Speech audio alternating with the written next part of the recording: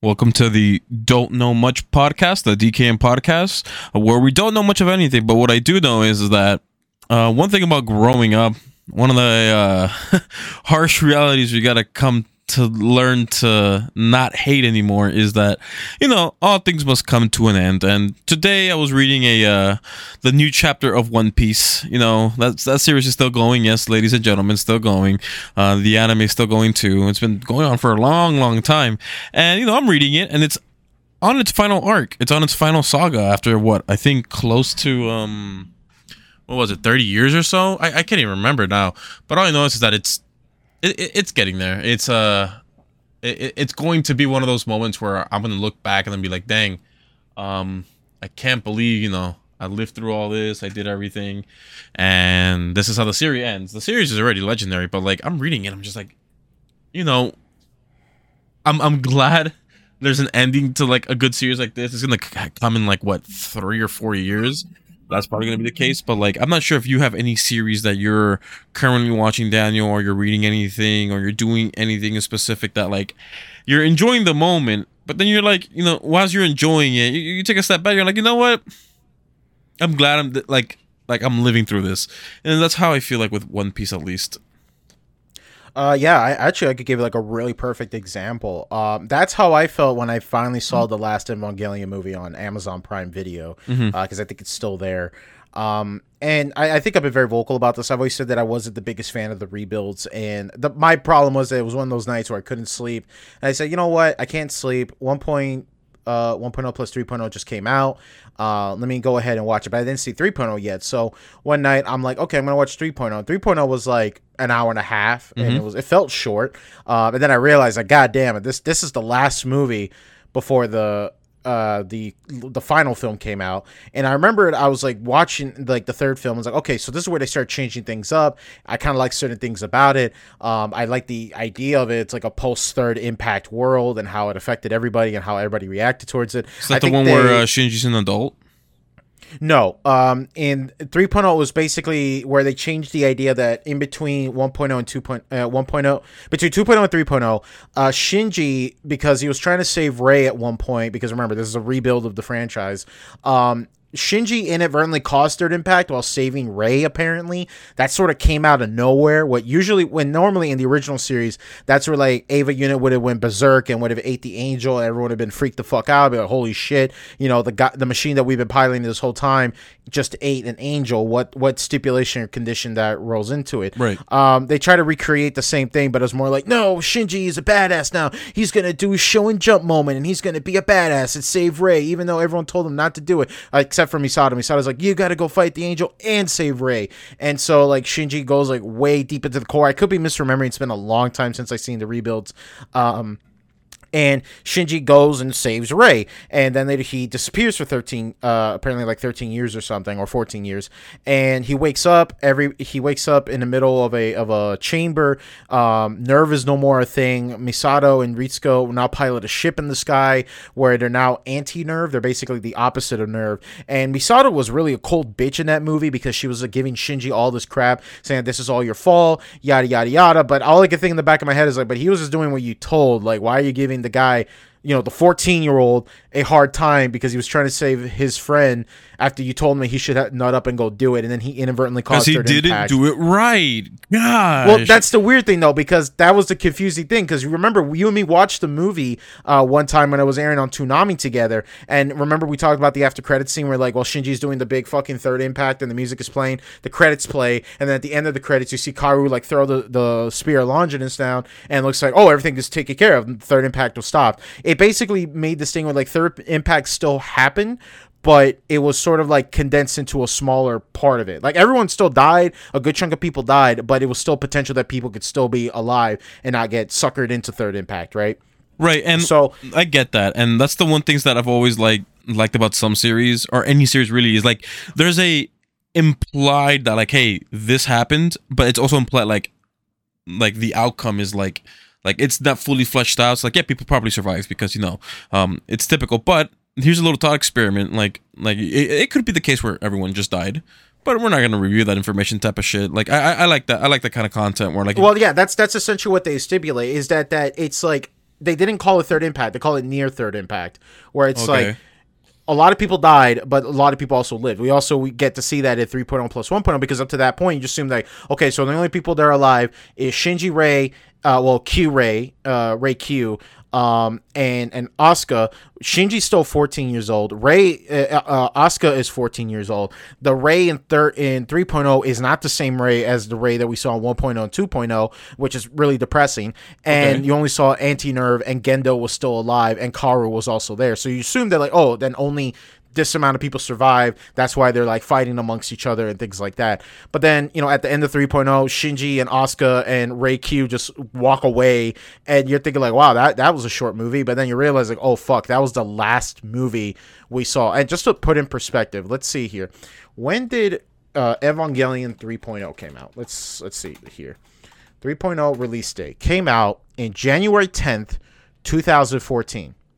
We now have Thrice Upon a Time that came out in let me double check here, because remember it came out in initial release was March 2021 in Japan. Let me see here. America release. Let's see here. 2022. So we went from 2014 to 2022.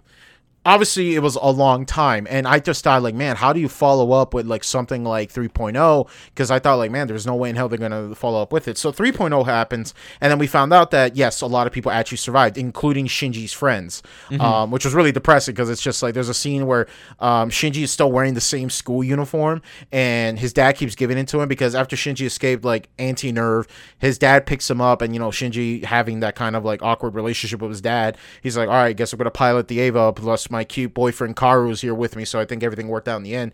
Whereas Shinji's still given the same uniform, and in Japan the uniforms are written with the owners of the shirts and the shoes and stuff. Right. And one of the shirts that he finds is Toji, and he freaks out thinking like, oh my god, Toji's dead. I'm wearing his uniform. But we found out that Toji and his friends not only survived, they grew up, they became adults, and some of them even got married, and they even have kids.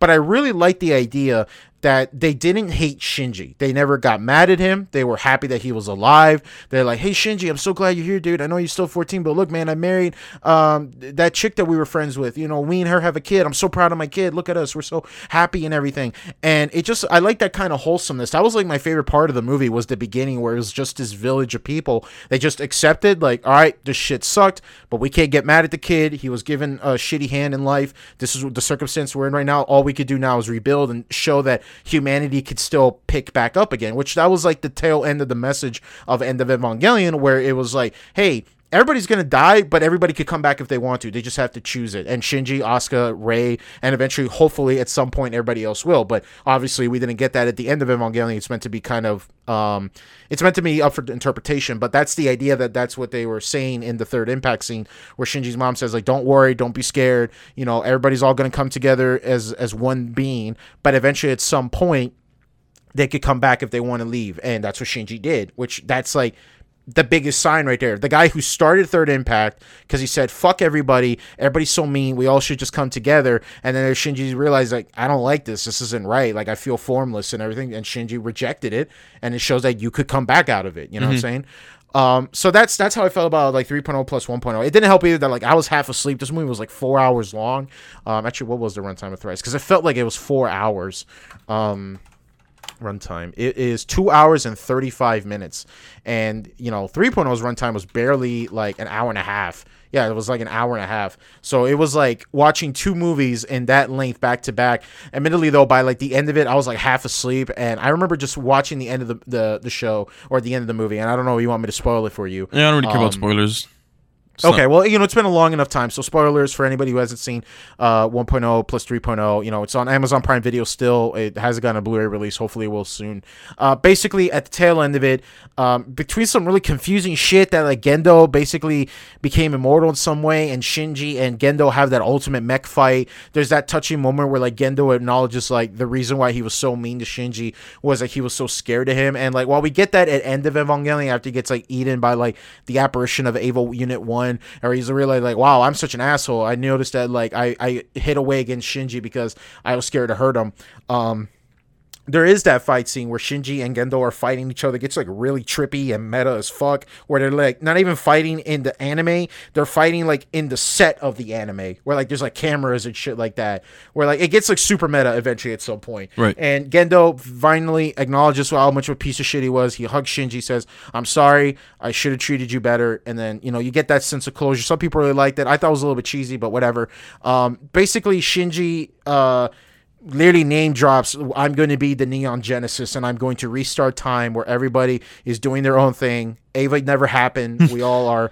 I love the whole meme of like people like stowing He name hard. dropped it. Yeah, whenever the name drops. So like I was watching oh dude, what movie was it? Dude, but like I think this is like way worse though, because it's like literally it's Shinji talking to the original Rei, which by the way, Rei Q dies in like the most depressing way ever in that movie, where it was like, I loved Rei Q. Fuck me, I know I'm probably getting a lot of hate from Ava fans. I think Rei Q was the better Rei in my opinion. This was a girl who knew she was a clone. She didn't know Shinji, but she was willing to have a personality where she was so happy to be in the village. She had friends. She was excited. She was curious to explore the world. She saw a baby as like, oh, a tiny human. Like she was wondering what a pregnant cat was. It was so adorable. And then like she kept like trying to get Shinji back in place. And then one day she goes up to Shinji realizing, oh, I'm a clone, so I'm gonna die eventually. She goes up to Shinji, says, "Hey, thank you so much for giving me this life." Blows up right in front of him. And you think like, oh, Shinji's gonna get another depressive episode. But no, Shinji pipes up. It's like, "I'm ready. I'm going to fight my dad." And I'm like, Based. all right, well, damn. Yeah, based Shinji. Holy shit. But I remember like that death caught me so off guard. Like I remember screaming like, "Oh no!" At like the middle of the night. I was like, "Why? No!" That definitely woke you up. Yeah, I was like, I remember like jumping. I was like, "Holy shit!" She just blew up her head, just like blew up like that. And I'm like, "Oh my god, she's just gonna be so depressed." And he's like, "Nah, I'm gonna fight my dad now." There's like, something about okay. Shinji and watching people close to him having their heads blown up. You know?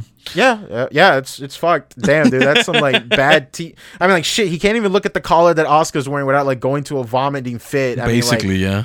Yeah, it's depressing. I think like one of the most impressive scenes I ever seen was like where Asuka was like force feeding Shinji, where it was like kind of like, oh, it's anime, but it's not even like, oh, this is cute. Like, damn, this is fucking depressing and like disturbing, because it's like animated kind of like realistically, where like she's like on top of him and like the camera's like swinging all over the place to like represent where Shinji's head is, and you just see her like shoving down like just something, a pastry in his mouth, just be like, "You have to fucking eat. I know everybody's okay with you just like moping around in this fucking corner until you starve to death, but I'm not gonna let you do that. You got to eat it."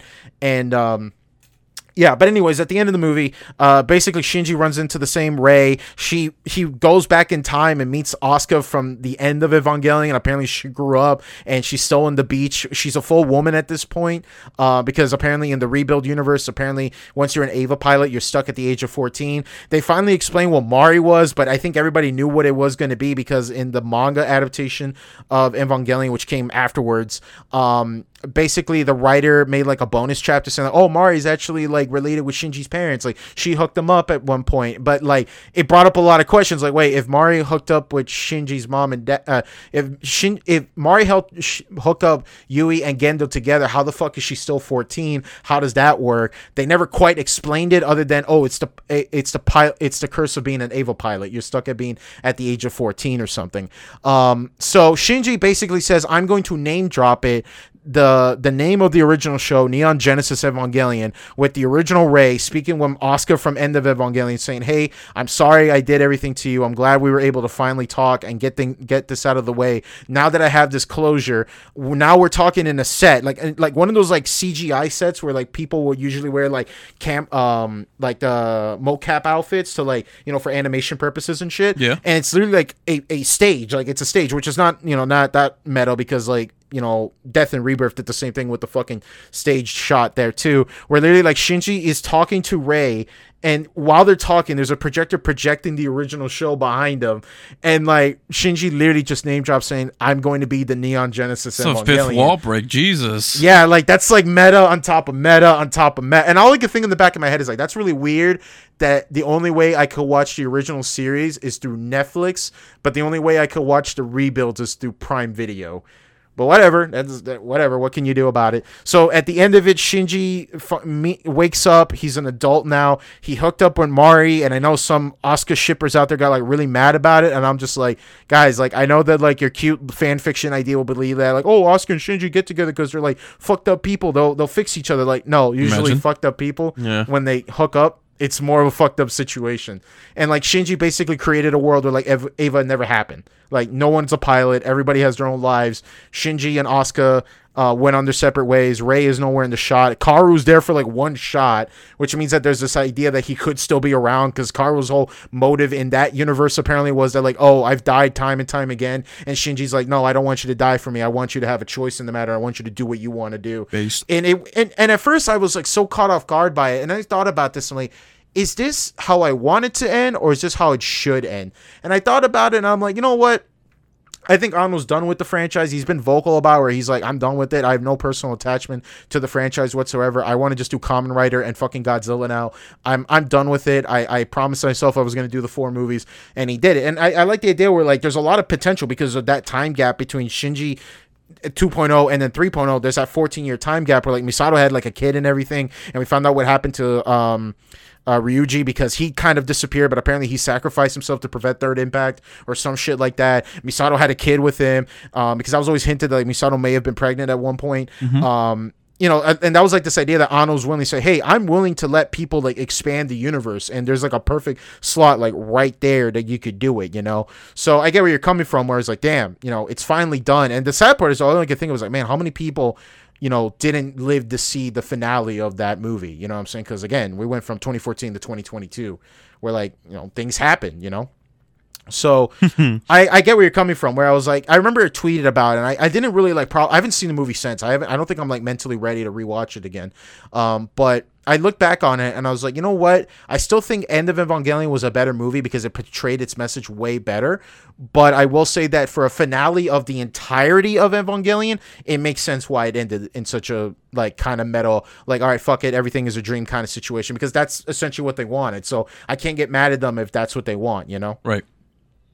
It's kind of like the idea where it's like, or like in part 8 of JoJo, where like Johnny Joestar wanted to like bring back, you know, Gyro and all his friends, but you know, Valentine was like, hey, I'll do it, I'll promise you. But he knows he wants to do it, but he can't. Even though that's not the answer he wants, he realizes I can't do that. I can't give you the corpse parts because I know that, you know, I believe you're a good man and I believe you have a better motive than me, but I can't give you the corpse parts. I know that you're a piece of shit also. So, you know, it's sort of one of those things where it's like, if the objective of the show is the character saying, I wish this never happened, I don't blame him if he succeeded. I'm not gonna get mad at him and just be like, oh, this is stupid, so it deflates the whole purpose of the show. It's like, no, that's the goal he was trying to accomplish.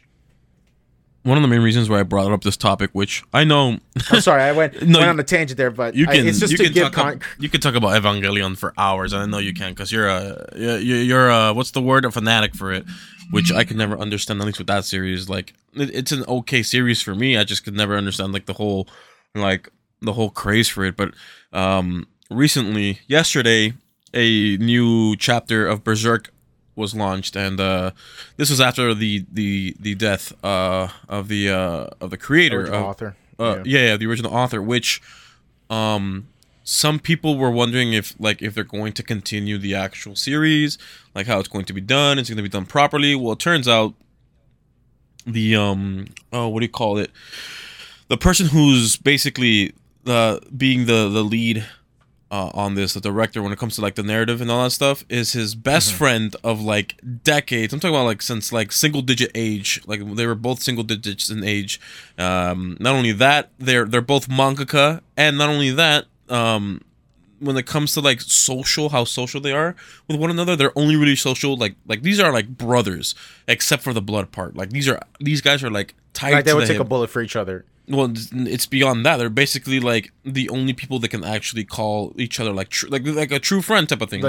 Yeah, real close, right? All that being said, he's the one continuing on the series because he's the one that obviously talked to Miura a whole bunch about, you know, where he wants to take the series, yada yada yada. And all that being said, the reason I'm bringing it up is like things are happening in the manga that I was like that are proving like some questions, like, oh, how is Guts going to do this? How is he going to do that? Like the hurdle that's in front of him is really, really huge. And there's going to be a point where like the series ends, and obviously it's not going to be the true ending because the author isn't there. Miura isn't truly there. He's there in spirit, sure, but like it's not there. And it's like one of those things where I'm looking back on like the time I had with Berserk. I was enjoying the hiatuses in between each chapters. Obviously, some of them lasted like a year, some of them lasted like a year and a half type of thing, and like. The same thing with Hunter x Hunter, but Hunter x Hunter's coming back. The Bleach anime is coming back for people who didn't watch who didn't read the manga, and then even the manga is having the manga. I think like a couple months ago, I know it was this year, but a couple months ago they released a new chapter where Ichigo and everyone's grown up, and there's a new. They're explaining a part of the verse that goes throughout that had a lot of questions, but now we're getting the actual very morbid explanation on it just within one chapter. And then lastly, there is this thing. I recently watched the new Dragon Ball superhero movie. It was quite nice. I really liked the animation, the story, and one of the best things about this whole movie is the whole power scaling thing, because this goes in conjunction with the manga, what's happening in the manga. The movie takes place after the current event of the manga, and not only that, but I love power scaling community because like it's funny how toxic people can get and how like dumb and nearsighted people can get. And one thing that I've quite enjoyed is like obviously everyone knows about like the meme but can he beat Goku type of thing, exactly. right? I was about to say that. Yeah, so like this new like Goku at the moment right now in the current series isn't the strongest in his own universe. Technically Gohan's stronger than him with his new form in the new movie, and someone else is stronger than him, but I won't say who. I've always read the theory, this idea that like Gohan is initially supposed to be the passing of the torch, that like Gohan is meant to be stronger, but there was going to be it's not a theory, conflict. It's an actual like statement from the author. Right, but that's my point though, that Gohan could be stronger than Goku, but he didn't want to be. He's like, hey, Dad, no offense though, I was rewatching Dragon Ball not that long ago. That show's pretty goofy in the grand scheme of things. Gohan didn't have a goofy childhood. He had a pretty fucked up childhood. If you think about it. This dude before he was 10 was killed and beating his ass up by like people 3 times his age. Was he killed? No, he died. Not killed, but like near death. Yeah. Well, that was basically the whole thing of it. I mean, Goku technically had a worse childhood, but we're not gonna go into that. Goku's technically autistic in his own way, in his own very special, nice way. But yeah, the creator Akira Toriyama. Akira Toriyama. He did say that Gohan has a higher potential. Thanks to Goku. But he doesn't want to. It's not that he doesn't want to. It's just that he could when it did call for him, when he was pushed. Not pushed, but when he was guided. And that's when, during the Cell Saga, he turned Super Saiyan 2, and he managed to defeat... he was the only one at the moment who was able to, like, surpass the limits of a Saiyan to such a degree that no one else could, because of how saturated his Saiyan cells were and all that. And all that being said, in this new movie, I kind of don't like how he reached that point, but like I can enjoy that he's now where he's supposed to be. He's stronger than both Goku and Vegeta. He's the strongest right now, and he's truly unlocked his potential as a Saiyan. Goku's going through the path of a god. And now the question is, will he keep that track record when he eventually gets brought back into the main series? The thing that I like about him, most Dragon Ball movies weren't canon until just recently. Yeah, all the Dragon Ball Super movies are canon. Right. Yeah, so that's or at least the narrative implications of it. So like everything that happened in the Battle of the Gods isn't like all canon, but when it was transferred over to the show, that part became canon, and then Resurrection F. And then from that onward, the Broly movie, and this new movie, the superhero movie, those are canon as is, because the anime is not going to cover those 2 arcs apparently.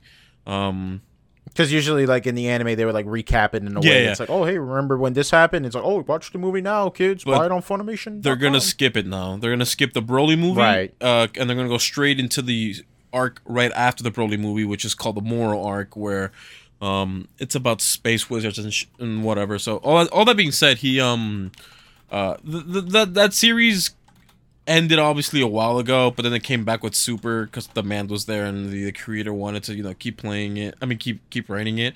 But like obviously that will come to an end. But that's really it when it comes to like series as a whole. When it comes to like things that I've enjoyed growing up. I mean, Naruto is still alive in the form of Boruto. Bleach is still alive with this new. It was only one chapter though, but it wasn't really like a full fleshed out chapter. One Piece is still ongoing. There's a lot of animes. I mean, manga is still ongoing. But yeah, it's just one of those things where like we spent a good amount of time talking about it. But it's just one of those things. I like that. I had that thought today. I'm just like, I had a good time with all these series and stuff. Yeah, I get you, man. I think that it really is one of those things where it's like, the creators and like the marketing people and everybody who creates them, they know that like, hey, if this is going to be a long lasting franchise, we got to kind of still not only attract new kids to get into these sort of things, but we're also going to have to realize that we're also have to pander to the older adults that are, still committed to it. I mean, like, it's not unheard of for, guys that are our age that are still watching Kamen Rider years later, or they're still watching like Naruto, or they're still making Gundam figures in their fucking offices, at the top of their in their $1 billion Fortune 500 company.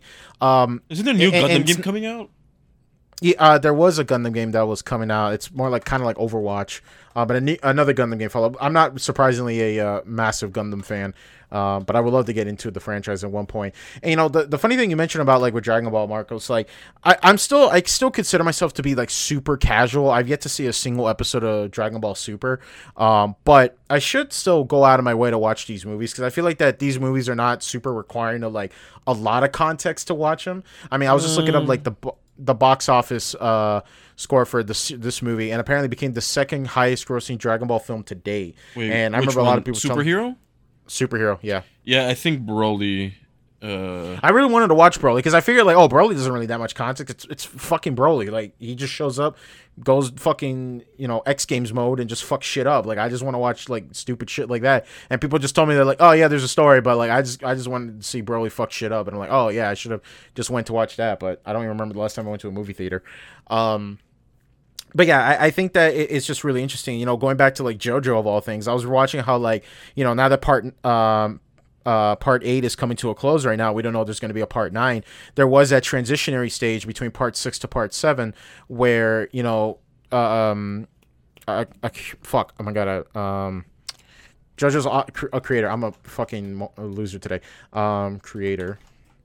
I forgot his name too. Araki. Yeah, Araki. I only know it because of the meme. Araki basically went from like, oh, I'm gonna move from Shonen Jump to do Ultra Jump, and people are telling me like, oh, cool. Now that you're not doing like Shonen Jump anymore, and now your audience is generally a little bit more older, you can now do more like adult themes and adult topics and things like that. Right. And Araki said he didn't want to do too much of like a drastic shift. Like he wanted, and it was such an interesting point because it was Part 7 that he did that change where it wasn't even known that it was going to be a part of the JoJo franchise. You know what I'm saying? Because when Steel Ball Run first aired, not aired, but it was first came out, it was just called Steel Ball Run. No one knew that it had anything to do with JoJo. Like, yes, there was a Johnny Joestar, there was a Gyro Zappelli, but people didn't know that. It's like, wait, is this related to JoJo? And remember, we're going off of Part 6's ending, which, spoiler, Part 6 ends with literally a universal wipe. So literally there's no memory of any more JoJo. Like the JoJo heritage curse has been officially lifted because Poochie and fucking the kid from Part 6 literally just said, all right, shut that shit down. And then it ends with Jolene and all her friends still alive saying like, hey, let's go hang out and get some drinks. And then it ends like that. It's like, oh, wow, that's such an interesting way. But that's what, Araki wanted to do. He didn't want to get binded into this idea like, oh, I got to follow all this like rules and mythos and all this legacy of the show and everything. That when he went to Part 7, I'm like, fuck it. It's going to be in Cowboys and we're rebooting the franchise. And it has nothing to do with the previous parts. Now, granted, nowadays, you look up Steel Ball Run, it is officially a part of JoJo's Bizarre Adventure, and it is a continuation. But to quote X-Force says that JoJo Part 7 isn't a continuation of the story of JoJo, but more like the themes and the characteristics and the abilities of JoJo. So that way they could be like, it's still part of the JoJo universe in its own universe, but more like it's a fresh start. You know what I'm saying? Right. So, yeah, I'm excited. I want to see Steel Ball Run being animated. I'm going to watch JoJo Part 5 first and then get around to watching Part 6 because now all of it's on Netflix. One of the things that got me thinking about today, about the whole thing's coming to an end, and it's something we all know that's happening. as a previous fan of the series, I'm not too into the series anymore at this point. It's with Halo, and some people are saying that 343 should no longer be in charge of Halo anymore because of how many times they just messed up the bucket with Halo 4, 5. Master Chief Collection's okay, but it isn't like too crazy. And then Halo Infinite, the way that they really messed it up. I think season 2 or whatever lasted 10 months. Season 1 lasted about half a year, something like that. I can't remember, but all I know is that just now they're going to, I think I think it's next month, they're adding Forge, and they're also just recently said they're going to get rid of co-op campaign, especially split screen. They just flat out said it's not going to be a thing, and it's kind of crazy because I remember that was like a thing that a lot of people were mad about. It was like, damn, dude, like we were literally waiting for that. Yeah, they literally said after Halo 5, our next Halo is going to have split screen, or couch co-op or anything, and they're just saying no to it now. And people are just obviously saying, like, remember when Bungie was developing a game, and then once it was released, the game was basically 98% complete. The games take longer to develop now because of graphics and all that stuff, and that makes sense. Higher budgets. Sure, and min budgets. But all that being said, Destiny managed to get 2 expansions, while Halo managed to not get much of an increase in content. And people are saying that a live service like Destiny was able to do all this, whereas Halo couldn't do that, and it's a much more simpler live service, technically speaking, when it comes to the multiplayer. But obviously, the single player is different. But all that being said, people are just like saying it's probably about time, maybe for 343 to just work on something they're more what do you call it? Well, isn't 343 literally just hired only to make Halo games? I don't know what their expertise was beforehand, but when it comes to the whole Halo ball, people have been disappointed. People have been like, I mean, it's not unheard of in the franchise. Like, there's literally developers that are only hired to work on only continuing a franchise that an author doesn't want to do anymore. Like, that's literally what they're brought on to do. That's true. That's also true. And that's the sad part, because like obviously and it's like, damn, that's like your only job, and it's only getting worse. And I guess we could just work this with something else we talked about prior to recording. So we all know that Bungie was bought out by what do you call it, by Sony, and they're gonna stay with Sony. And I'm pretty sure Bungie's now, they are now I'm pretty sure they're a company under the SIE umbrella, the Sony Interactive Entertainment umbrella. All that being said, there's no way Bungie's going to go back to Halo. It's just, I feel like this is the death throes of a giant game. I mean, Call of Duty Vanguard. I love zombies. I love the zombies mode in any game, really. And Call of Duty Vanguard, the bad ones, even the bad ones. But Call of Duty Vanguard has been really, really bad. The maps that they used weren't good. Like, no, they're just multiplayer maps. No, let me tell you how bad it got. So, there's a map, the second map that got released. So there's 4 maps total. The second map that got released, that one, I think it's called Terra something. That one got released. It was whatever. It was a multiplayer map as well. However, this recent map that just came out, which ended the story of the zombies in the Vanguard lore, they reused the map, the second map, and just hit a reskin, and they just added more goodies to do while inside the map, and that's really it. And I'm just like, is this it? I guess. And that was it. That was really it. And then the third DLC was Shido Numa, a World at War map, zombie map that it was okay playing it now that they added a new section, but that was really it. Zombies was a big letdown in Vanguard, and Vanguard as a whole obviously needs no explanation, needs no more introductories, because like everyone knows that Vanguard just didn't hit. It just flopped. Yeah, no, I still haven't installed Vanguard since I've even played it. I just realized, oh, that was fun for like 2 days, and that was the end of it. Oh, so you bought it? Yeah, I told you I bought it out of a whim one day. I came home from work. Oh, I was right. like, I Right, feel right, you did. playing a multiplayer game. I played it. It's like, this is not fun. This is a big waste of time. It plays exactly like Modern Warfare 2019, but way worse. And I am not down for it anymore. I even played a little bit of Warzone recently, and I still didn't have fun. I've been playing a lot of Apex, but yeah, I just it just didn't do it for me. I'd much rather be playing Splatoon 3 right now, honestly. And you're talking to a guy who hasn't played a zombies mode in a single Call of Duty since the one that introduced it at World at War, and that was not even that much. So yeah, I don't know. I every time when I look up people when they talk about Vanguard, it's just like this. Just there's nothing here. There's no fun. I don't know. Can't say it's for me. The one thing I will say when it comes to just irony is obviously everyone knows about the whole Red Dead 2, like save Red Dead 2 and whatever, and recently Red Dead 2 got an update. Yippee! You know what they added, Daniel? What they added?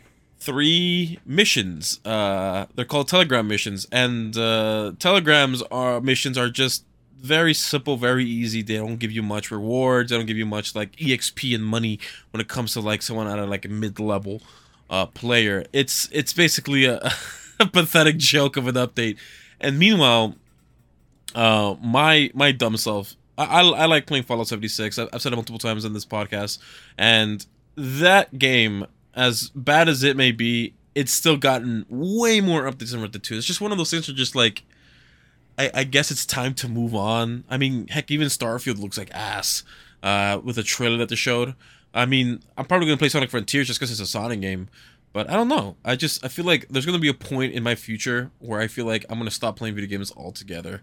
Or at least for the most part, stop playing video games, like, for the most part. Because, like most of these games are fun, but I guess there's a point where, like, you just get too burnt out to do anything. I can see that. My argument with that matter is, like, I feel like that when I used to, like, play, like, Apex Legends, like, in a toxic way where I was, like, playing it. Not like I was toxic to people, but I was like, I knew that I wasn't having fun, but I didn't think like, oh, I could play anything else.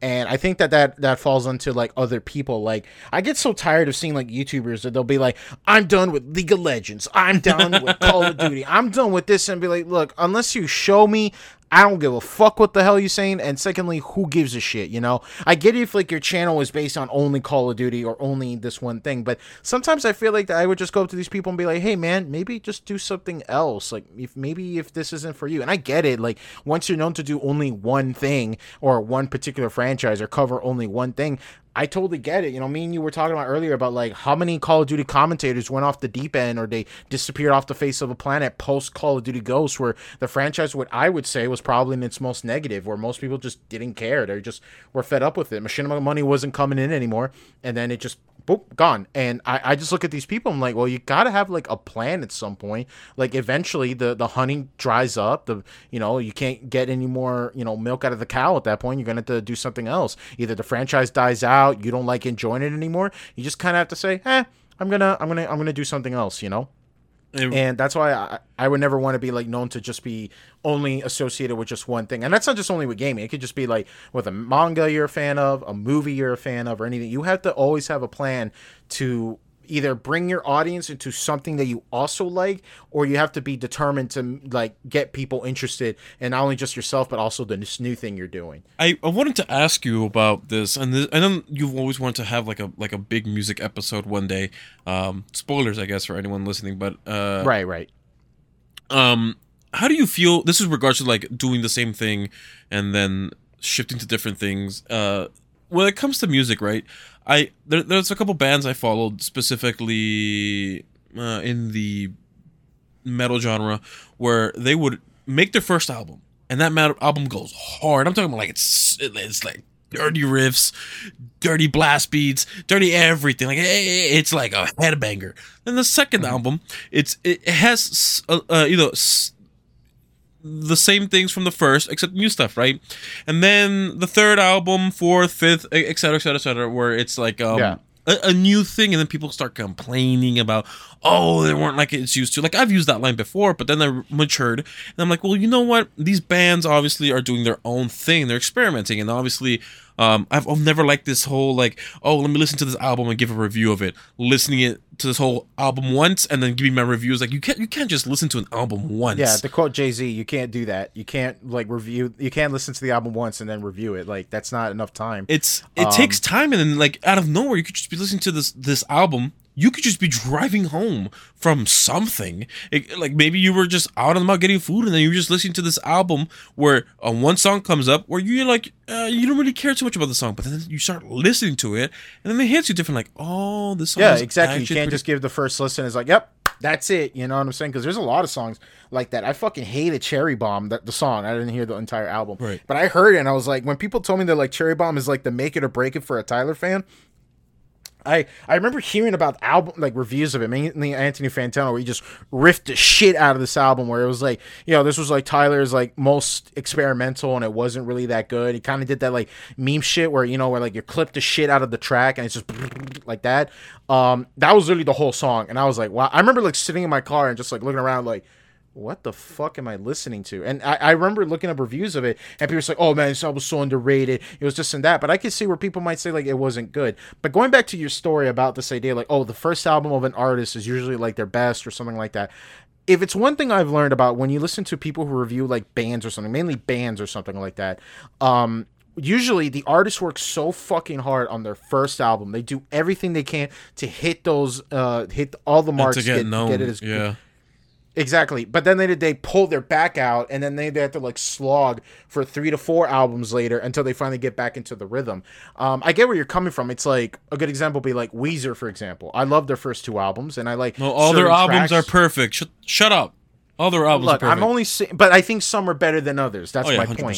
100%. So I'm saying is that like I get where you're coming from, where it's like I don't think it's just also a creative change. It also just means that they're not doing good. Like you could just be, or here's another example. Like let's say there's a band that their first album was fucking garbage. A good example was Judas Priest. Yes, Judas Priest's first album was fucking garbage. Let's just be honest. Rock'n'Rolla was not good. I don't care how much you write that in your dad rock album blog. I don't give a fuck about it. It's a garbage album. But we listened to it and we thought, man, this. I'm gonna say here, Mark, I don't think this is a Judas Priest album, because it wasn't. It wasn't made for Judas Priest. It was made for a completely different guy, and then got co-opted into the lead singer for Judas Priest. And it's like, yeah, this doesn't quite feel good. And then it didn't get good until like Wings of Destiny to come out. And you're like, oh yeah, now that's Judas Priest. You know what I'm saying? Right. But I see where you're coming from, where like this idea, like where do you get that risk about like, oh, how do I branch out and how do I do like all these different genres? I think it boils down to if you're good at the other albums. Because I argued that, you know, I remember I was talking about this with your brother at one point where I say, how do you like a band more, to be constantly experimenting or constantly be consistently good? And I argued that like there's a way that you could do both. You just have to figure out which you're good at and which can you like get away with, you know what I'm saying? And that's fine. I'm not saying you can't fuck up on an album. You can't say that, oh, the song was kind of garbage, it wasn't good, let's just move on with our merry way. But at the same time though, you have to realize like, hey man, like if your entire album is nothing but that experimental garbage and it's not good, I'm just going to call it as what it is. It was an experimentally bad album. You know, even some bad albums could have something good to come out of it. You know what I'm saying? There's this one band that they were good when they first came out. They were good with all their other albums. And then their album that came out in 2019 was great. It's American Football. And that band, all their songs are freaking bangers. Like, not one bad song. And the thing is, the one thing that at least you can appreciate, well, at least with that band, is to any random Mo Schmo who has never heard of American Football song, and I was to play one random song from each album, you would think it's from all on the same album. The thing is, there's a difference in the singer's voice, because obviously he gets older, but it's very, very, very, very simple. Music is very, very slow, very nice, but the entire genre of what they do is so well done, and like it's one of those things where like a band stuck to the roots type of thing, and they didn't really mess up, which I guess it's kind of an oddity of sorts, because statistically people would just change out their tune, their genre, their the kind of music they're kind of producing. It's normal. But American Football, it's like one of those staples that I think will never ever go away, because they just do well. The singer's doing his own thing now. He's funny enough, he uses his first name as his stage name, which is Owen. And I'm not sure if you ever heard of American football, but it's one of those things where like it's one of those bands, it's one of those groups that I can realize that I don't mind if a band does its own like they stay to the roots and they don't change. But I can see why people would get pissed, like not pissed, but like I guess bored on the whole. I would like to see something new or experiment. I mean, that's why I like Tyler so much. Like his stuff. Obviously, you'd expect him to be like the same from his first album. Like, no, the man's changed up his tune. The man's changed up like what he sings to, what it's he a raps natural to. evolution that's gotten better, you know. Of And course. I think that's like the argument that I say, where it's like, where I look at, like, I remember I was talking about this with a friend of mine. He's like, man, I don't like the new Tyler album. He's singing too much. It's not all about that rapping. And I'm just like, dude, we listened to Wolf, and Wolf was like the bridge between that. Cherry Bomb went off the deep end a little bit because he really wanted to experiment, but then he took from both Wolf and Cherry Bomb, saying, okay, how do I make a good album that experiments my sound and still sounds consistent? And that's like, it's a necessary album. Right. That's why, like, I argued that, like, if a bad album came out and the album afterwards was better, I argue that the bad album had to come out first as a necessary evil to realize, okay, what worked and what didn't work. You know what I'm saying? Right. I mean, like, we can even bring up a fact that, like, well, what if a band member wants to leave the band and do one thing? Look at the fucking Ramones, or like, which was the one who went to do Funky? I don't know. Funky. Oh, it's Dee Dee Ramone, I believe. Dee Dee Ramone. Funky Man, there we go. God, this song was fucking garbage. He left the pop punk band, or at least that's what people called it back then. But he did like a rap album called Funky, and it was just weak. And it like, you left the Ramones to do this shit, and it was bad. And like, you even admitted, like, oh, I can't do it because I don't get rap music. I don't know what this is. What? And I'm like, Okay. yeah, like, he just said, I'm going to leave this punk band and I'm going to do rap. And then he just came out of me and realized, yeah, this was like a really bad idea. I didn't even know what rap really was. I just thought it was funky, so I started doing it. And that's just like, hey, man, I'm not down with that. I like you, Dee Dee, but I'm not a big fan of that. God, this music video is cringe. The one thing I will say overall is, like, the one thing I don't like about video games and music industry as a whole is, obviously there's going to be some talents that are going to be passed up, not because they're bad, it's because the public light isn't on it. So like, there's plenty of small bands, indie games, etc, that are great, and rarely will they get a recognition from the public. I mean, props to the dude who made Five Nights at Freddy. The dude can retire happily as a, Which he did. yeah, he did, yeah. as a indie video game creator, and I mean, or developer, and that is, I mean, that's the dream. That's quite literally the dream, and to the point where even Toby Fox, I think that's his name, for the dude from Undertale. Undertale was so successful that his new game ventures are all going to be free. Because he just doesn't want to charge people money, especially he's like, you guys have a hard time. I'm pretty comfortable. I mean, here you go. Even Undertale was cheap for the game, like for like how replayable the game is and all that stuff. Like that game is awesome. That's the thing about like even like bands. Like I'm glad that certain algorithms exist today. That was like, hey, you like this kind of genre of music, and here's this kind of music on Spotify that we recommend, or on, I use YouTube Music because there's a lot more music choices on there. So it's like, hey, here's this random band that you haven't heard about. I was like, they play something similar to like all these things you've liked and put on the playlist. I'm like, oh dang, I've never heard of these guys before. These guys slap, and then and stuff like the that. algorithm hits just right. Same thing with what was it? What was the sound one? The SoundCloud. SoundCloud, yeah. Same thing with that one, and it's one of those things where like I'm glad it exists, but honestly, most people aren't constantly looking at new games or new bands the way like you'd expect them to, because like the gaming industry and the band or the music industry is so saturated. You're just like, there's just so much to pick.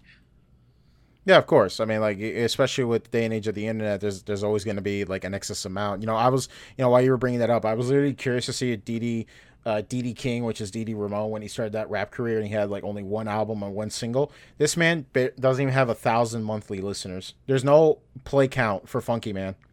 I think the same thing could be said for like Thundercat, because he was doing his own thing for a while, and then like the public light was just shown onto him, and then he's in the Gorillas now, so he's pretty successful there. Well, no, I'm saying like before. This is the type of thing that I'm talking about. Like before, like he wasn't really recognized until like someone started listening to his music, and then that kept going and going and going on. It kept getting passed around, and then here you go, Thundercat is down the Gorillas. That's the thing I'm talking about. It's like the same thing. He's been on. Wait, look, literally, I'm looking at all the albums he's been on. He's been on Kendrick Lamar, Bruno Mars, Ty Dolla $ign. Let me see here. He was in the Minion soundtrack. Well, the man didn't start making music and was immediately successful. That's the thing I'm trying to... No, of course not. But that's the point, though, is that people discover him, and they're like, hey, I want this guy part of my team. Or like, hell, when I was listening to when I went to the Tyler concert, a lot of Tyler's features were there as openers, and I thought that was so cool. It was like, nice. Oh, I never heard these guys. And, granted, it was, it wasn't the full audience was there, but I thought it was kind of cool. It was like, oh, cool. I've known these people. I mean, shit, I didn't know who Kali Uchis was. I heard maybe like one of her songs in a soundbite through TikTok or something, and I met her, and like the audience went fucking crazy, and I thought like, wow, she's not even the main event, and like she fucking went crazy on stage, But yeah, that's well, we could definitely talk about more about music another time. Marcos, there's actually this topic that you and me were kind of we talked a little bit before the pod, and we're kind of hesitant on talking about it, but I think it means a lot that we should probably talk about it. Sure. You agree, or should? Sure. Okay, yeah, so I guess we could talk about this as like the closer event for the episode, because we're already at 50 minutes right now. So as you guys have probably heard, there's been this big campaign lately, not to mention any names, but there's been this campaign lately about the idea of dropping Kiwi Farms. What's Kiwi Farms, Daniel? Yeah, I was about to say that. Kiwi Farms, if you probably don't know what that is, you're probably a normie who has a functioning life. Yeah. That doesn't care about like locales, or probably doesn't get into the nitty gritty of the this internet. Is one of those online things where like the majority of Americans don't know what it is because they don't spend their time online. So those who understand. Yeah, it's no darknet, no like shady shit, you know what I'm saying? But it's a website that I don't think your grandma or your mom or your sister, that go on the the predetermined social medias probably go to.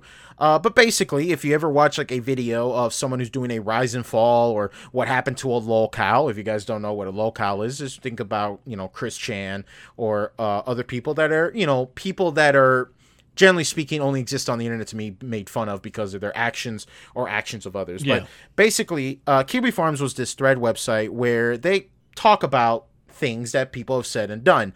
I don't agree with everything they've done. I will admit that some of them have done some pretty heinous shit, but I think generally speaking, everybody who's ever visited Kiwi Farms, even I visited once or twice, if a thread really caught my eye or there was like something to do. I remember I was like trying to figure out who Darkside Phil was, and I didn't get the hate. Like everybody quoted Darkside Phil, and then I Googled Darkside Phil, and one of the things that came up was a Kiwi Farms thread where they like break down everything he's done. And I remember someone did the same thing for Wings of Redemption, where they made like bullet points explaining everything. And then even Medicare, or Mr. Medicare, you guys probably know him as, he took that information and he spoke with the guys at PKA as literally as his questions to be like, did he do this? What happened? Yada, yada, yada, right? So basically what Kiwi Farms is, it's generally speaking a website about threads about locales or people that they're interested in, or subject matters or events. And I'm not going to say that everybody on the website is sweet people and are very open-minded. They're not all of them are, at least. But then again, you could say the same thing about people on Twitter and any other social media platform. Basically, yeah. Because as much as like these companies want to act like that everybody is super friendly and super likable, listen, I could go on any thread on any website and there's always going to be someone arguing for the idea that they should legalize child porn. So I don't know any platform that's going to be able to completely wipe that shit off, but you can't tell me that every platform is safe. I would say that a site like Kiwi Farms is a little bit more open about it. It was like, yeah, if you say that stupid shit, we're just going to point and laugh, and you'll be like, hey, check out this fucking idiot. So yeah, Kiwi Farms was basically being targeted by this big campaign about people who believe that Kiwi Farms is the threat or cause of this idea that they're like ruining people's lives or doing all this fucked up shit. It's the evil 4chaners, like they, like the news say on all the time whenever some stupid shit happens on the internet. things like that. And eventually, the person who was pushing for this sort of market, she was doing her thing. She was pushing all this thing. She was gaining from a lot of attention, some financial gain and things like that. And Kiwi Farms was sticking up. Or like, no, we're not going to do that. They targeted the website provider, which was Cloudflare. Initially, they said that we're not going to shut them down. We believe that freedom of speech is a good thing. They brought up an interesting quote when they gave a statement about it, where they said that like, imagine if the fire department was told to not stop burning down a house because they thought that the person who lived in the house didn't have the proper moral character to be worth saving their house for. Like they were told like, oh no, don't save that guy's house. That guy's an asshole. He's a piece of shit. He doesn't. It's one of those arguments on the online, like, should you platform something that's morally or ethically apprehensible? It's one of those things where, like, obviously when it comes to like politically speaking on the digital sphere, like it seems to be like people on the right tend to be banned for certain topic points or whatever. People on the left tend to support that, and it's like, oh, is that free speech or whatever? It's one of those things where like people are having this argument about free speech, whatnot online, and yeah, the argument I heard about is the whole fire department not going to your house because it's being burnt down because you said some really heinous shit. Like you said Rocky 2. I mean, Rocky 1 is better than Rocky 2 type of stuff. Like that's a pretty heinous crap, you know what I'm saying? So like, obviously your house should be burnt down. No one should help you out type of stuff. Like that's kind of cringe. So, like that's kind of like the slippery slope on that. And my argument with that matter is that it shouldn't matter whether or not the website allows that communication. I think the website should communicate it with their audience, with their users, and they say, hey, you're allowed to talk about XYZ thing. If you don't like it, look, we're being upfront with you about it. I don't like this kind of like shaky cam thing where it's like we're going back to like Twitch, for example, where Twitch, whenever they get hot water about like, hey, we don't like this thing you're doing, we think that these people shouldn't be streaming this kind of content, rather than like, buckling down on it, they made a new rule that condones that kind of thing. And recently Twitch got into a little bit of issue because I don't know if you heard about this story, Marcos, but basically a girl was, she got a hot dog in her buns. Allegedly. No, she streamed it and she was upfront I about know, it. But the thing is, like, people are just saying because people are saying that allegedly she was just getting dry humped, and I'm like, I mean, the reflection it shows some things like, well, but it's a sexual act committed on Twitch essentially. Yeah, and there's this, and people were making the joke that like, oh, someone streams getting fucked on Twitch, especially if it's a girl, they're not gonna get much of a ban. She gets like a week ban. Well, meanwhile, that's the thing. Yeah, the creator that was biggest on this is Jadion's his name. He's a basically a troll a troll content creator, and he got pissed because someone who literally does porn or a form of porn online only gets a 7-day ban. Where I get the frustration, and here's the part where I'm being a corporate shill comes in.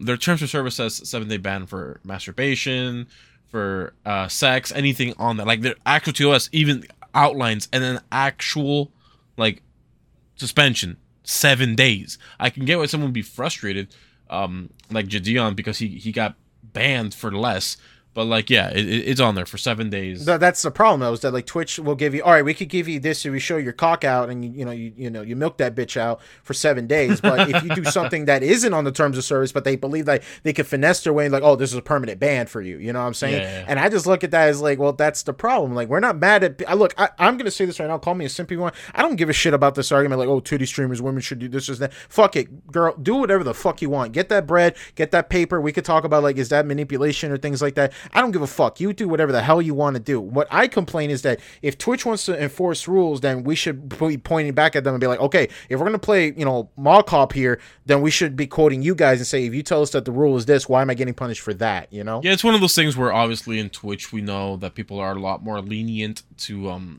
female creators. There's no thing about it. Like, is it sexist? I don't think it's sexist. I just think it's just more leniency on women, which I actually don't.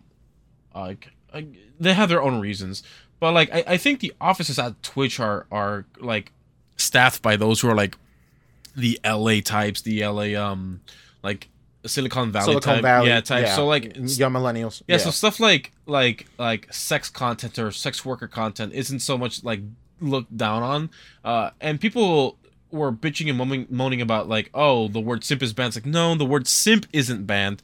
You using simp as an insult is banned, which is a bit ironic, but like it's not something I'm mad about. It's just one of those things where like obviously you got to choose your battles. And would that be also following the line of like if someone says a slur but they're directing it towards someone, would that be considerable? Like, hey, you can't, we don't allow that kind of Right. So like obviously one thing they do point out is like if you're not a black content creator and you use the if you say the N word with a soft A, like that's something that's looked down upon. But anyone who is like not white can use it, and they're fine with it.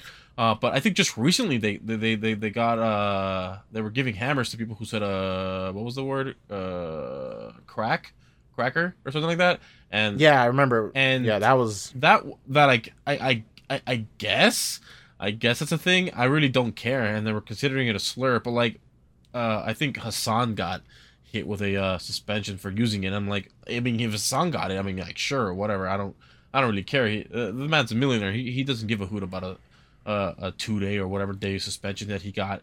All I'm saying is that Twitch obviously doesn't even know what they want, what they're even doing. All I know is that they're just it's all over the place. It's one of the reasons why, like, if I ever were to start streaming, just doing it on Twitch alone it's something scary for me. Just because like out of nowhere, like I can accidentally something accident pops up and then boom, I get the hammer. And not to say like it happens all the time. I'm just saying it's one of those things. I'm just like, the favoritism is kind of blatant, and I'm just like whatever about it. I mean, I think we could save that for another discussion. I want to trail back to the Kiwi Farms discussion later. Oh yeah, you're right. But basically speaking, my take on the matter is that, like, well, yes, I agree that Kiwi Farms isn't a good site. I think everybody who's been on the platform or ever visited the website can agree that, like, yeah, this is some fucked up shit.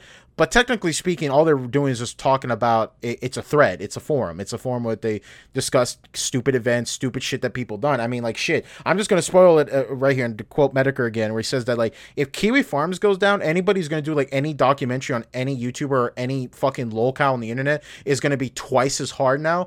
Because let's just be honest, though, everybody just uses Kiwi Farms threads. It's like when people say, like, oh, Did You Know Gaming video, not Did You Know Gaming the guys, but, like, anybody who's ever done, like, beta content on a video, 9 times out of 10, they're going to the cutting room floor, opening up a Word document, and then they just like copy and paste everything in the thread or in the page, because that's easy content. It's right there. The information is like readily available. Right. And I mean, if you're a guy who watches any form of like locale content as not only just as a documenter or a review or some guy who's keeping track of this sort of thing, most of the time they're using Kiwi Farms. And I'm not saying that the users of Kiwi Farms are completely, washed away from their hands. I could tell you that they've done some weird digging and things like that. But I'm also in the argument that says, if someone digs up like a really stupid tweet you said, or a stupid group you're a part of, or something like that, and you're no longer associated with it, and they use that against you, hey man, just disown it. Just say like, hey, that was me, but I don't associate with that. I don't agree with that statement. But to act like, oh, no, we got to shut the platform down. This is wrong. This and that. But you put it out there. I know I might seem like an asshole for saying this,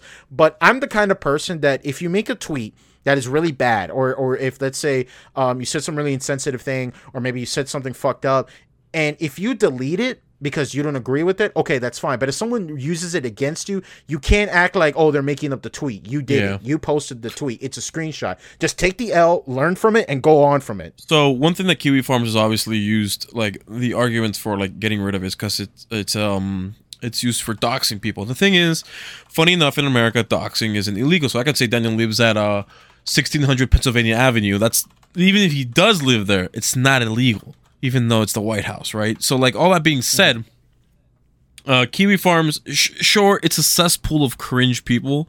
But the thing is that the loudest voices that are against it are the same voices who have used it. And that's one of the things... Ironically. Yeah, ironically.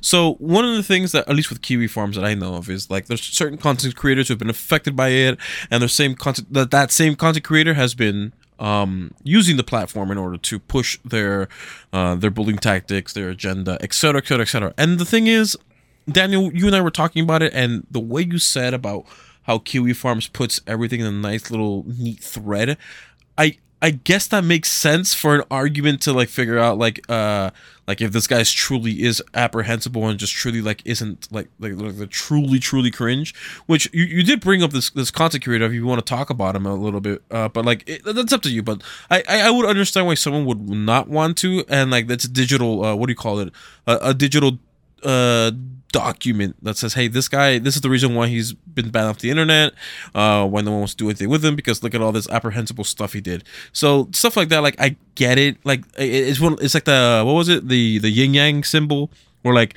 here's the good, balance, here's the bad, here's the bad and the good, here's the good and the bad, right? Like sure, there's a whole bad thing, but here's like this little dot of good inside the bad, which I guess is what Kiwi Farms kinda is.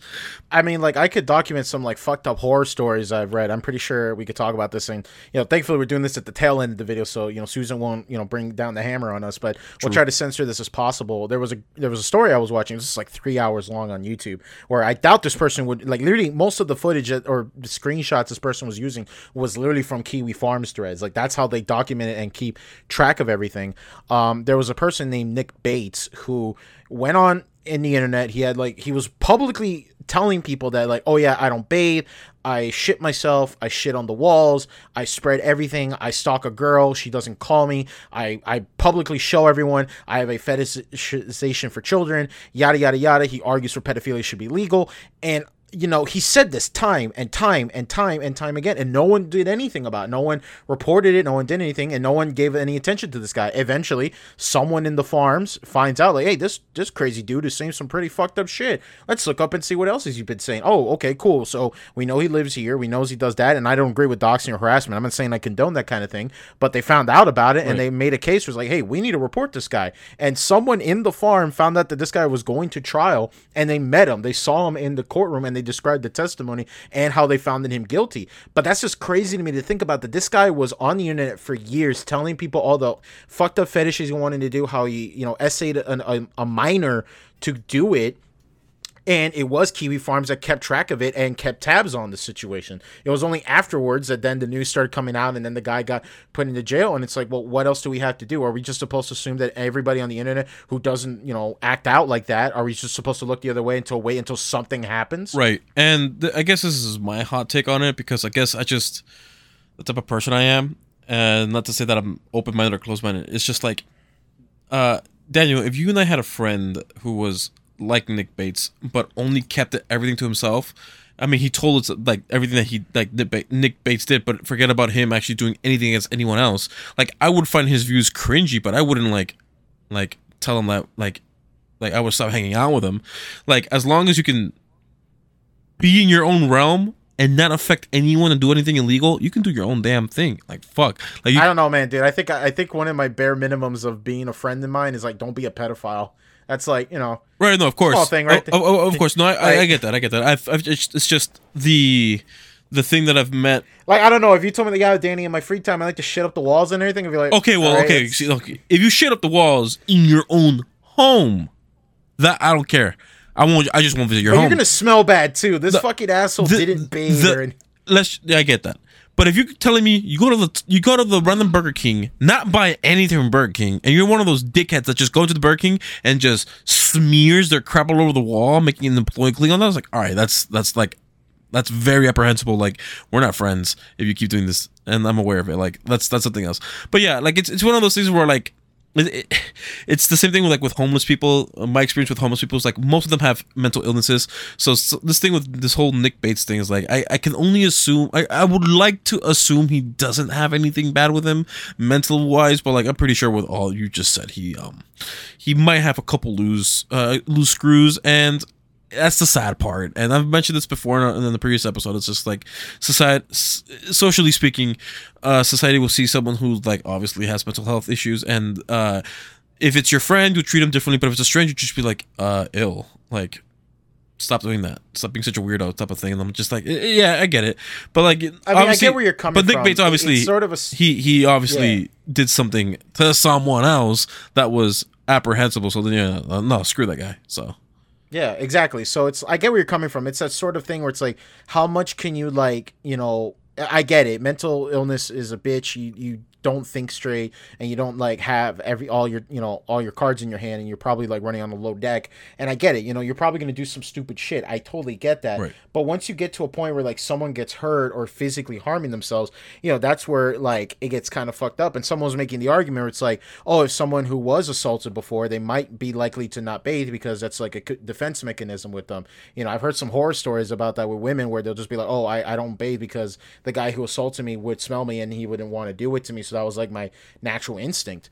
I've met people who are convinced that they're gay because they were, when they were younger. Unfortunately, yeah, it's sad. It's really fucking sad. But my thing is though, is that like the fact that you're so open about it, and the fact that you were saying some outlandish crazy shit, and the fact you're willing to do this crazy shit, that should have been like, all right, dude. Well, I'm sorry to tell you this. You're a threat to society. At some point, before even shitting up the walls and coming up on the floor and everything like that, and not bathing, things like that. When you say I'm going to do something that's going to hurt a minor, hey man. You got to go to a box. I'm sorry. You have to like. I'm sorry. And then when you try to tell me to negotiate this, or if you try to do the map thing, or you try to say like, oh, I'm just being persecuted because of my beliefs and stuff. Like, no, dude, you're not being persecuted. You need to be fucking trialed and shot in the wall. You're not worth the saving. Jeez. Yeah. That makes sense. Yeah. And it's not even like, oh, it's just only one freak out, Danny. Like, no, dude, like you see people on Twitter argue about this and it's openly there too. And I'm going to be like, yeah, I'm going to say you're a fucking idiot and you probably should go to get locked up and put up against the wall because you're a fucking asshole. So yeah, going back to Kiwi Farms and things like that, and you could say the same thing about like websites like Encyclopedia Dramatica. It's the most like over the top like thread forum website, but it's an interesting piece of like history where it's like I've read some fucked up shit. We could like maybe that should be like a bonus episode or something about like reading the most fucked up like stories I've heard. I could tell you about Mr. Hands. We all know about Chris Chan, probably the most documented person on the internet. Yeah, probably maybe. I mean, like, this doesn't help too either that Chris was providing. And that's where, like, goes back to my point, or is that, like, if Kiwi Farms was, like, harassing innocent people because of shitty takes or things like that, that's where I draw the line. But if someone who's actively doing stupid shit and they're putting it out there and everyone's, like, pointing and laughing, like, hey, look, this person's actually fucking stupid. Mm-hmm. I can't say that, like, oh, you're a bad person for laughing at him. Like, no, he's a fucking creep. He's disgusting. He's a fucked up individual. I can't look at any redeeming quality he's about. Does that mean he deserves to get harassed? Probably not. But when he assaults someone, hey, man, someone should knock on his door and be like, hey, we need to, like, figure out what the fuck you're doing because you're saying some pretty crazy shit out there. You know what I'm saying? Yeah, it's one of those things where trying your best to what do you call it? I wouldn't say, like, you're trying to platform this person because you're being patient with them, because like obviously I'm not going to support anyone who's physically and still doing something with something unconsensual or anything like with someone else. Like I'm talking about like I see your view.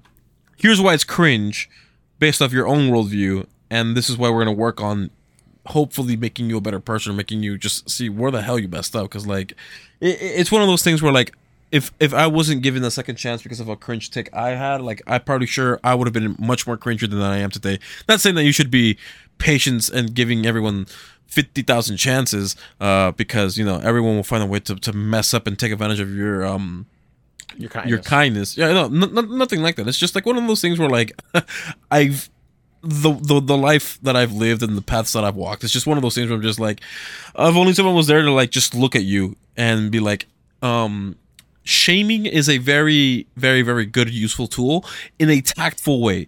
I hate when people say, oh, I'm brutally honest. When they use that term brutally honest, in my mind, all I hear is, oh, I'm just a jackass who just says things out loud. You can't get mad at me if I say some really mean shit to you because I'm just giving you the truth. Right. And it's one of those things where like people say, I'm just like, I guess you're just a jackass. Like, no, I'm just telling my honest opinion. It's like, well, honesty is better if you have tact, because I could just say like, hey, like let's just say this any random guy I know who just smells will be like, hey, did you forget to put on deodorant or something? It's like I'm not gonna say like, yo, you fucking like you smell like actual crap. What the hell's wrong with you? Like, no, I'm gonna be tactful. I'm gonna be like, yo, did you put on some deodorant and like whatever? Like, did you put on a shirt again? It's like, because I can kind of smell you type of things. Like, it's not a 0-100 type of thing. So like, to me, where I do it. It's just to be like I try to play like polite, and I'll be like, a good example is like I was picking someone up, and they smelled a little funky, and I looked at them like, oh, dude, was like your mom cooking by any chance? You smell a little funky. And they're, oh no, I just woke up, and I'm like, oh, did you shower or anything? Because you smell a little funky, dude. He's like, oh no, let's go. And I'm like, no, I don't. I'm gonna have to be in the car with you for like over an hour, dude. And an hour drive, jeez. Yeah, it's like, hey man, I'm not gonna take you to do that. Do me a favor, go to the bathroom, put on some cologne, put some deodorant.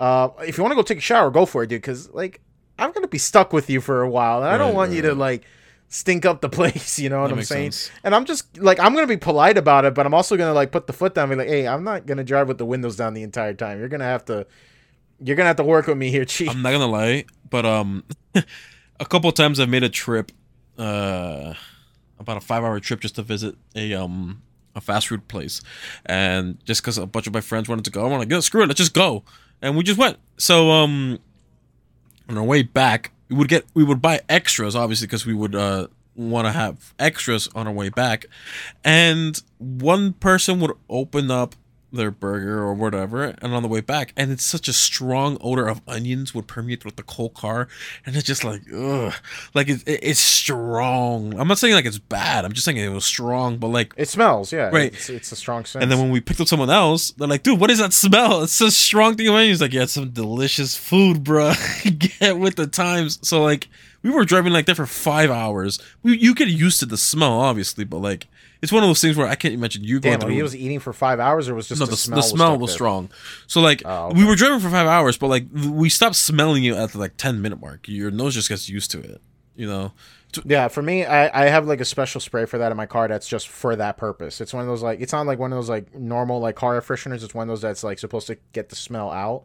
But like I get where you're coming from. It's just like, and that's where I am with like with honesty. And my sister's pretty good at that too. She's just brutally honest, and she's not gonna like sugarcoat shit or anything like that. But you know, going back to that whole situation is that like, hey man, I'm sorry to tell you this, but if you're shitting up the walls and you're being a parasite and you're not doing anything, I'm gonna tell you up front and be like, yo, you need to get something done. And the argument that I hear all the time is like, oh, but they harass Chris and or Christine, and you know he's done, and they really went on with him. And I'm like, well, yeah, but he was doing stupid shit, and people are telling me that he was doing stupid shit. It wasn't like some of them goaded him on, absolutely, but so a lot of people are also like, hey, I want to help you out, dude, but you got to help yourself out at some point. And that's like the in my opinion, the moment when you finally become a local is when you are told, hey, everybody's laughing at you. Let's just say Marcos is a local. Let's say everybody just hates him. They're all making fun of him. That's his entire existence on the internet. Peace. And I come up to you and as like a friend, and I say, hey man, I know the reason why they hate you, and I could help you to stop it from happening and improve your social image.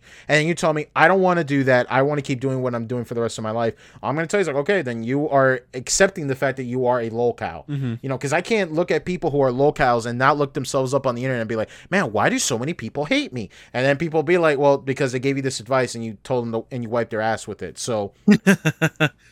That's why people are not willing to, you know, that's why people don't fight, you know, go up for bat for Wings or DSP or any of these people. He may be shitting the walls, but at least he wipes his ass. I mean, yeah, but my advice, it doesn't mean anything. There's no paper in it, but he's just wiping it with his hands. Right. But like, that's the point, is that like, if people are telling you like, hey, I legitimately want you to do better and I don't want people to make fun of you, and I'm giving you this advice and you just tell me to go fuck myself, or you're just telling me that like, I don't want to do that, I'm just going to look at then there's no purpose, and you have to accept that people are just going to keep making fun of you for it. You're going to have your audience for sure, but you're going to also realize that people are you're just existing on the internet for that one purpose, to be pointed and laughed at, and because you don't want to do any improvement. And I've been watching like a lot of documentaries about that kind of shit, where like people were on the top, they were doing something good, and then later they just either give up or they started doing some really stupid shit. And then people just didn't do it. And then the natural instincts like, oh, but like, I thought you guys really liked me. You would accept me for whatever I did. And like, yeah, up to a point. But if you start like doing some really stupid shit or nothing entertaining for that matter, people are just gonna go away. And you can't guilt them either. No. I hate that mentality. Yeah. It's like, oh, you gave me money beforehand. Well, yeah, because you were enjoyable and an entertaining streamer. Now you're just annoying and depressing and like not doing anything, and now you're just like looking at me as not as a supporter, but like your mommy to give you your monthly allowance, and I can't do that. It's an interesting story with this whole Kiwi Farms things, and it's one of those things where like I really don't care, to lack of better words. I I just understand that there's going to be a point where if you're going to be a public figure, it just comes with the territory. It comes with unfortunately. Oh yeah, and it's one of those things where like it is what it is, and if it's something that you're interested in becoming, at least do some research, because I know of plenty of people who female who would wish they'd never gone public because like how easy it is that people get so obsessed with them, and it gets cringy, and it's just like they just don't leave them alone and stuff. And then the common excuse is like, oh, why don't you get a boyfriend and then they can protect you? It's like, yeah. That's exactly what they need, right? Yeah, it's not like there's like a bunch of stalkers and everything that'll be up for that position. Right, and it's just one of those things where I just like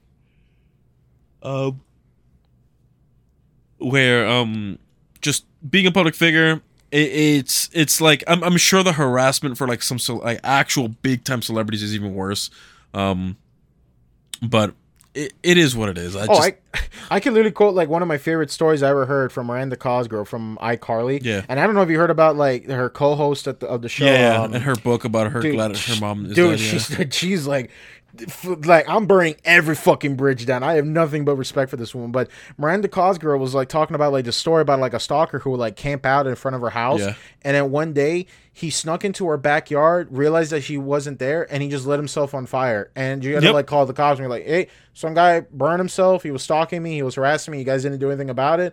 And now he's dead in my backyard. He burned himself. And I'm just like looking at this. I'm like, God damn, that is fucking terrifying, dude. And I see that a lot with people who break down on Twitch or something like that. They're just tired of it. They're like, I'm tired of like looking up my name and I see myself in an article or live stream fails and things like that. And with that point, and the thing about like, oh, going public or getting famous or things like that, I argue with this idea about like cancel culture and things like that, where it's like if someone says some naughty word or they say something really ignorant or something like that, I like to put it into perspective where it's like, okay, when they said it, how old they said it, how they said it, and do they still believe in that kind of mentality?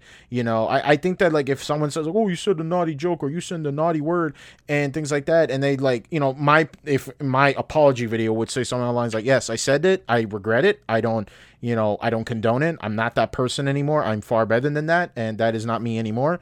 Move on my merry way. Be tasteful. Oh, come on. It. The mob won't like that response. But that's the point, though. You can't. But that's the fine line you have to do. You have to be firm on it, but you also can't be like super, whiny too. Because how many people on the internet make an apology video every other week, and it just gets tiresome, and it's the same fucking song and dance. Yeah. I'm gonna do better. I'm gonna do this and that. And like, dude, no one gives a shit. You're letting these people ruin your life. I mean, I remember like this whole thing about like this TikTok person found out that like she said some really naughty shit on Instagram. And she said, oh, I'm sorry, I didn't remember to do it. She freaked the fuck out. And then all these people were like, oh, but you said this thing, though, and that makes it heinous and irreplaceable and things like that. But, like, it's TikTok. When you get canceled on TikTok, unless you're in prison, most kids don't even remember what the fuck you did, and you'll still succeed. And, like, I can't agree with that statement. Look, it just acknowledge you did something stupid, move on, and then you never do it again. And then that's like the end of it. You don't have to make a sad face. You don't got to put on a fucking dog. You don't got to cry. You don't got to like put fake tears in your shit. Just own up to it. Say, yeah, that was me. I regret it. That was really fucked up, and I'm really glad I'm not that person anymore. Do it with taste, do it with respect, and just do it like that. If people want to get mad at you over it, then let them get mad at you. But you like groveling at them is not going to be enough because they know they have power over you. And for them, they just want the likes and retweets. Or for them, that's their dub. Or you can be like, I think it was Snoop Dogg who was in Sway in the Morning. And some lady asked, one of the co-hosts asked him, "Oh, do you regret saying all those things you said about women now since like the women, like the movement, like when it comes to like women's power and women's equality and women's rights and stuff, like it's becoming more like a more of a bigger like issue and all that stuff?" And he goes, "Nope. That was me back then." And he goes, "Fuck them hoes." And I'm like, based. Yeah, but to be fair though, he even argues that like, yeah, I said it, but I don't regret saying it. Of course, but yeah. At least he's like, but he doesn't say it anymore. He's just like, oh yeah, I don't think it's appropriate to say it now. But back then he was like, what is he gonna do? Like, oh, I'm gonna take off all the music. I'm sorry, it's so problematic, and I hate that mentality. It's like, oh, we can't have this song because it's too problematic. Now. I mean, now it's they took off XXXTentacion's songs when it was shown that he physically abused his girlfriend, and I think she was pregnant at the time as well, and then they brought it back up. I mean, R. Kelly songs are still up, even though yeah, he's doing time. That dude's literally in prison. Like he's a jailbird singer now. But yeah, like that's just the point I'm trying to get at, is that like the cancel movement is that like if you freak out and you don't do it with taste and you move on, give yourself some time, you'll be fine. But I don't know. I think it matters the context of the situation. Like I don't know. I don't want to get into too much in cancel culture because I want to kind of end the episode on that. But Sure. Long story short, listen, the internet is not just Twitter. It's not just TikTok. It's not just Facebook. There's layers upon layers and layers. Back in my day, we had a forum for everything back then. You had forums on different topics and forums and things like that. I missed that a lot. I used to miss the Final Fantasy Shrine so much. That was such a fun forum I was in. Mm-hmm. We should do that in an episode. We should talk about like old forums we were a part of. Yeah, there was a couple forums I was a part of, but like there are a few. I don't know. I think that ever since like Reddit became like super popular, it became like the centerpiece of the forum discussion. But I miss when like every forum had like its own like design and like signatures and things like that. That'll be a fun topic. I'll write this down. Like let's just make an episode talking about like different forums we were a part of. But yeah, Kiwi Farms, yes, it's a cesspool of a site. I think everybody unanimously agrees that, like, yes, some people who are there are legitimately weird and crazy, but also they're talking about people generally on the internet who do weird and crazy things as well. And the fact that, like, you want to act like, I don't like this website, it should be gone, everybody should be turned off from it, is beyond crazy. And I think the funniest part of that whole story about this whole Drop Kiwi Farms thing was the fucking senator who got swatted. And they made a whole news story. Mm-hmm. I'm not making this up, Mark. Someone swatted some senator or something. And the person who called them says, by the way, I'm ex-moderator for Kiwi Farms. Yes, Kiwi Farms. And it's like, oh yeah, that's totally what happened, right? So let me make sure I get this straight. Someone swatted someone, called the police, says, I'm part of Kiwi Farms. And then they swat them. Okay. Yeah, I don't think that's exactly what it is, yeah. Maybe it is, but at the same time, who the fuck would say that? I don't know about you guys, but I don't think people who generally swap people, pinky promise and they give their actual identity or something completely outrageous. You know what I'm saying? It's not illegal to be a moderator, to my knowledge. And now you're telling me the police will swat you just because you were a moderator? Unless they have prior intel on you, they're not going to do anything. But, like, I've listened to actual people when they do these SWAT calls. I was listening to how Ice Poseidon got swatted on that airplane, and I was like, well, how did they say it? And the guy was like, hey, my friend Frank over here, he was saying some really weird things. He's on this plane and everything. And it was, like, kind of believable. But, like, you mean to tell me some dude called you up, gave you a fake name, said, oh, by the way, I'm a moderator for Kiwi Farms? I'm just going to say it's kind of weird. Yeah, X, so I don't know. And my favorite part was like when the lady was on the news and she was talking about like, oh, this is what the left wants. They want this sort of thing. And I'm like, co-opting in your campaign. That's a smart move there, lady. Got to use the opportunity to push your agenda for anything. Dude, I'm telling you, dude, that's great. That's some genius marketing right there. And then, like, right after the story, she got swatted again. That's fucked. I don't condone swatting. I just thought that was just like really weird. It was like, oh yeah, we gotta shut down Kiwi Farms because one guy swatted us and said he was from Kiwi Farms. Dude, there's this mom that I know, and I talk to her every now and then. And we were just talking crap, and she's going really, really hard into the whole politics stuff, and she's really right leaning. She's very like traditional and all that stuff, and I'm just like, I like what you're doing, I guess, but like I still find it cringe. It's like, what, being an active member of the community? It's like, yeah, I guess in your own way. The way you're going about it, I just can't do it because I find it cringe. Just moaning about every little small thing.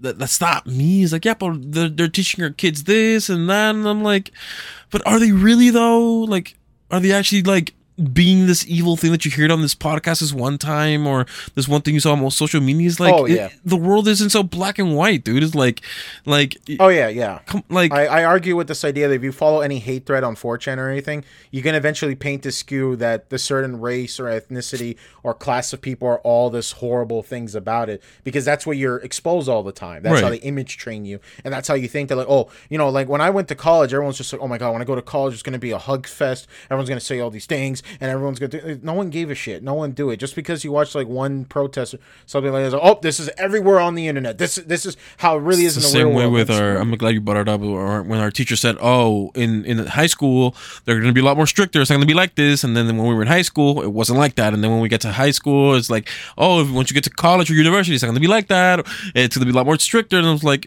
maybe if you were getting your master's or doctorates, but like, no, everyone's getting a bachelor's. Everyone's just chilling, doing their own thing. It's like, yeah. So yeah, and whenever they said that argument, like, "Oh, the teacher's gonna be strict," dude, I raise my hand all the time out of instinct to go use the bathroom, and they look at me like an asshole, like I'm an idiot. And like, dude, if you gotta use the bathroom, just fucking leave. You don't gotta raise your hand like, "Oh, I was just trying to be polite." Like, I didn't want to walk out in the middle of your conversation, dude. Do that. Walk out in the middle of my sentence is more politeful than stopping the class to say you have to use the restroom. No, dude, just do it. And I just did it because I thought that was the polite thing to do. You gotta be what was it? A Sigma male. A Sigma male. You gotta piss your pants if they don't pay attention to you. Just be like, "Hey, I gotta use the bathroom." It's like, "Don't interrupt my class," and you just piss yourself. You just piss right there. You're not my teacher. Andrew Tate's my teacher. Oh my god, yes. Bless that man. Him being him getting banned, but you know, it is what it is. He's. I don't know. I've watched his like video on it. I can't believe I met people like him. That's gonna be an interesting day to talk about. But anyways, so yeah, all I gotta say is that it's a slippery slope. Once you shut down one website that talks about things like that, you don't think there's gonna be another one that's gonna come up similar like that. It's a slippery slope, and like I get it, like, but I also like to believe that like everybody in the internet also follows those kinds of websites because they're curious. Some people are just like garbage content, or some people just like reading about like crazy shit. And I remember I was thinking about this too on the way to my house today, where I was thinking about this idea, like, do you think it's maybe the internet that makes more crazy people come out and do this kind of crazy shit? Yeah. And I argued that it's not. It's just that it's more possible to see about it, because now any psychopath with a phone and a 3G connection could like post a random shit on their forum, and then they could go from there. I mean, this Nick Bates fellow didn't have the internet to him most of the time throughout the week. He had to go to a separate family's house to go use the computer, and yet this dude was still posting nothing but heinous shit. And I'll be like, well, it's not like that they're swatting him or they're like leaking his shit. He's providing that kind of content. Yeah, that's true. Well, not content, but that kind of posting, you know? And that's what I argue, is that like there's always been crazy people in the world. It's just now the internet is such an open platform that anyone could come up there and be like, "Hey, I smear shit on the wall. Ain't I crazy?" Yeah, and I'll end with this. It's one of those things where the internet, it's one of the things I have against banning certain people, because when you're questioning, like, if this is something that you do is normal, like, hey, I like to eat the actual thing that holds the actual banana in place, right? Like the crust, for lack of a better word, right? Like the actual peel itself. And people will find it weird. It's like, hey, you shouldn't really eat that. There's not that much like too much nutrients for it if you just eat it raw. You can cook it, you can boil it and mix it with some other things, but like it's not something you should eat by itself. It's kind of like not that like socially like something you should do. Not even monkeys do it, right? And then you're like, yeah, you know, maybe. Then you go into a forum where it's only talks about eating a banana the whole thing. I'm talking about everything. You just take one big old bite, right? You don't care what it has, how hard it is, how mushy it is. You just one whole big old bite, the hard and the soft. And then you identify with this group. You only identify with this group. You only talk to people in this group, and then you see you think that, oh, this is just something normal. And then you basically what do you call it? You close off yourself from actual valid criticisms, and yeah, it's one of those things where it's like, if you're a part of a community or things like that, it's sort of like one of those things where like I hate associating myself with anything.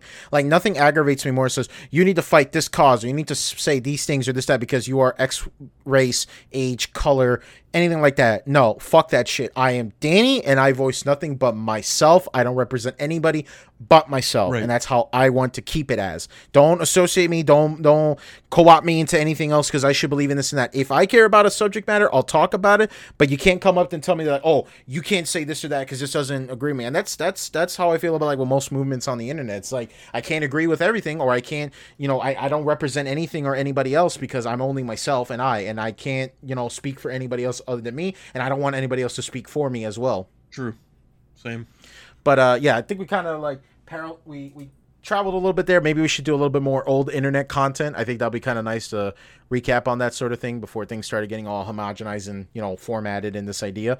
But with that, ladies and gentlemen, let's go ahead and wrap up this episode of the DKM podcast. Thank you so much for watching and listening to the DKM podcast. Sorry about disappearing on you guys last week. Had some things coming up in my days, and I wasn't exactly available, but I'm glad to be back. I feel like this was a great episode to come back to.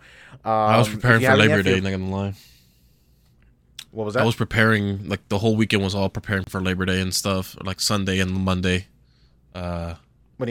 Because you have to, like, do something on Labor Day? Yeah, just doing things with friends and families. Yeah. Oh, yeah. No, I had a couple birthday parties to celebrate, so that's why I was, like, completely unavailable. And it doesn't even help either that, like, my mind wasn't even where I was. I was kind of, like, thinking about every other thing in the middle. Yeah.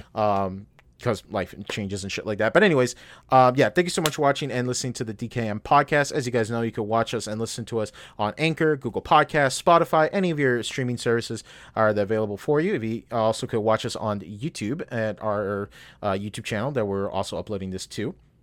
And if you haven't yet, feel free to join our Discord server. We would love to have you in our community. And if you want to keep up to date whenever the DKM boys are doing something regarding to the podcast or doing their own shit, feel free to follow us at DKM Podcast at twitter.com for all your podcasting updates. And with that, ladies and gentlemen, I just want to say thank you very much for watching and listening. Take care, and until next time. See ya.